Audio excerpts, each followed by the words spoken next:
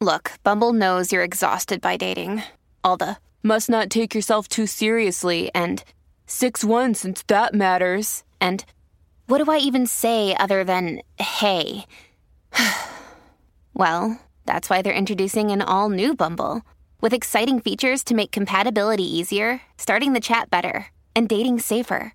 They've changed, so you don't have to. Download the new Bumble now.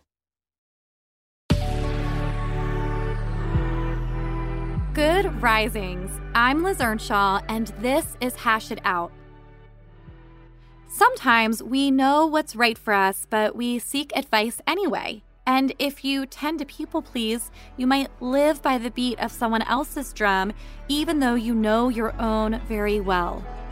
Dear Liz, I don't trust my own judgment, and I constantly seek advice, suggestions, and direction from other people. Then I end up doing what they say and finding that it doesn't fit with who I am or what I actually needed, and that my initial judgment was probably correct. How do I learn to stop doing this and trust myself instead? Trust is a building block of a healthy relationship, including the relationship that you have with yourself. When you have self-trust, you tend to lean into your own judgment and make your own decisions.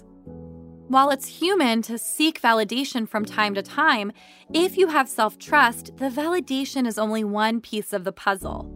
Another important part of it will be making decisions that fit with your own needs and values. When people don't have self-trust, they might set themselves up for self-betrayal. This means that even though they had an answer for themselves, they won't necessarily move towards it if others don't agree. Here are a few tips for breaking the advice-seeking cycle. 1. Ask yourself, where is my need for validation coming from? What is the history to this? Was I questioned a lot in my childhood? Was I made to feel my decisions weren't very good? Explore where this need comes from. 2.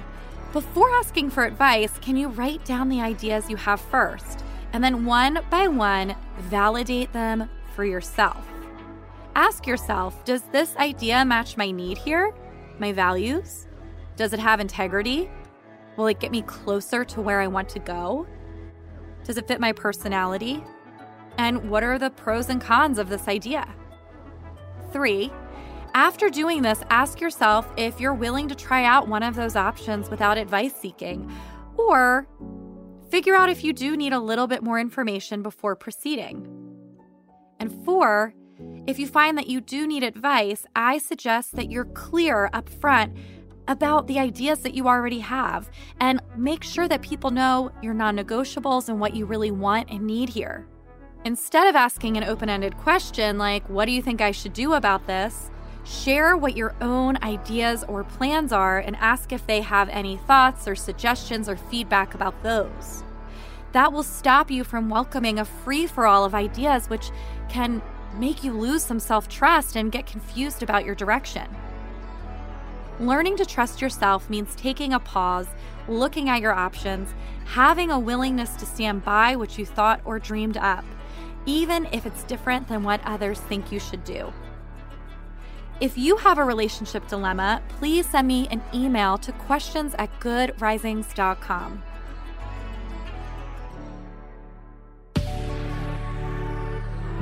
I'm Elizabeth Earnshaw, and I'm a licensed marriage and family therapist. You can find me on Instagram @LizListens.